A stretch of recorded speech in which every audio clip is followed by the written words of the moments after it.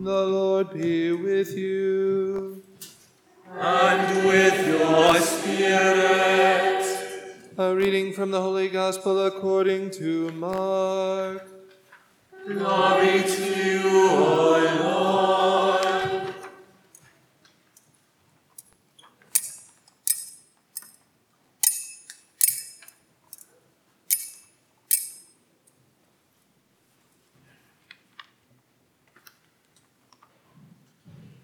Jesus left the district of Tyre and went by way of Sidon to the Sea of Galilee, into the district of the Decapolis.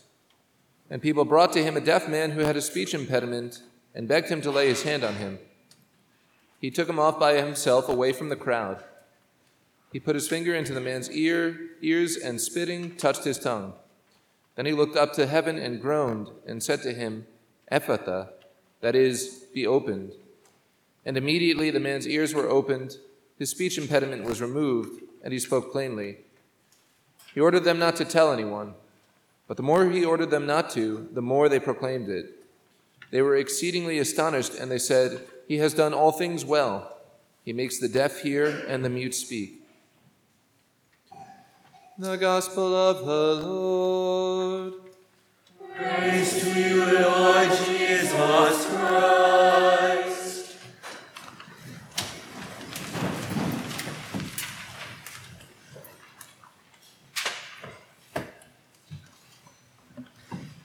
I think it's really important for us that, as we make our way through Mark's Gospel here this fifth week in Ordinary Time, we also have running parallel in our early reading, our first reading of the Mass, the story of creation. And I know that many of you have heard any number of versions of the story of creation and the fall, if for nothing more than I've read them to you, right? We know what goes on in these stories. Right? The beauty of God's creation, only to be followed by man's rebellion against God. And what happens when man rebels against God is everything goes south really quickly, right? Everything goes bad really quickly. And one of the things that happens, that we're supposed to understand happens somewhat symbolically, is that man severing his relationship with God no longer has ears to hear, right? He's deaf to God's word and God's ways. And he no longer has a tongue to speak. He can't command creation in the way that he was meant to command creation. This is one of the reasons why the whole world goes wrong, is because man himself goes wrong, right? Man and woman in the garden. So when we see Jesus moving about, curing people, bringing God's love to life where he is, we're supposed to see that in any number of things, but one is that he's the new Adam. He's the one who's come to bring order where Adam brought disorder.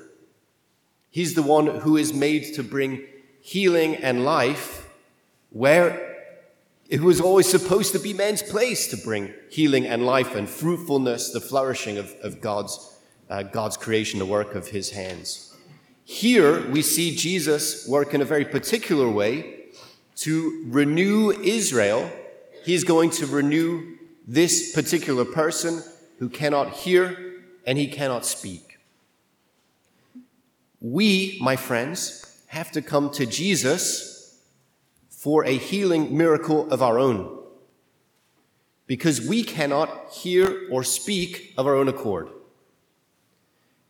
What is it to us but a gift that we can hear the word of God and know his way, and that we can speak his word of love to everyone we encounter and to all of creation. It's his gift to us. And so we, with hearts of praise this morning, with hearts of thanksgiving for everything that God has done for us and everything that he wants to do in us and through us, we come to him to ask him to give us ears that will hear his word and know his way, and a tongue to speak his word of truth and of love today.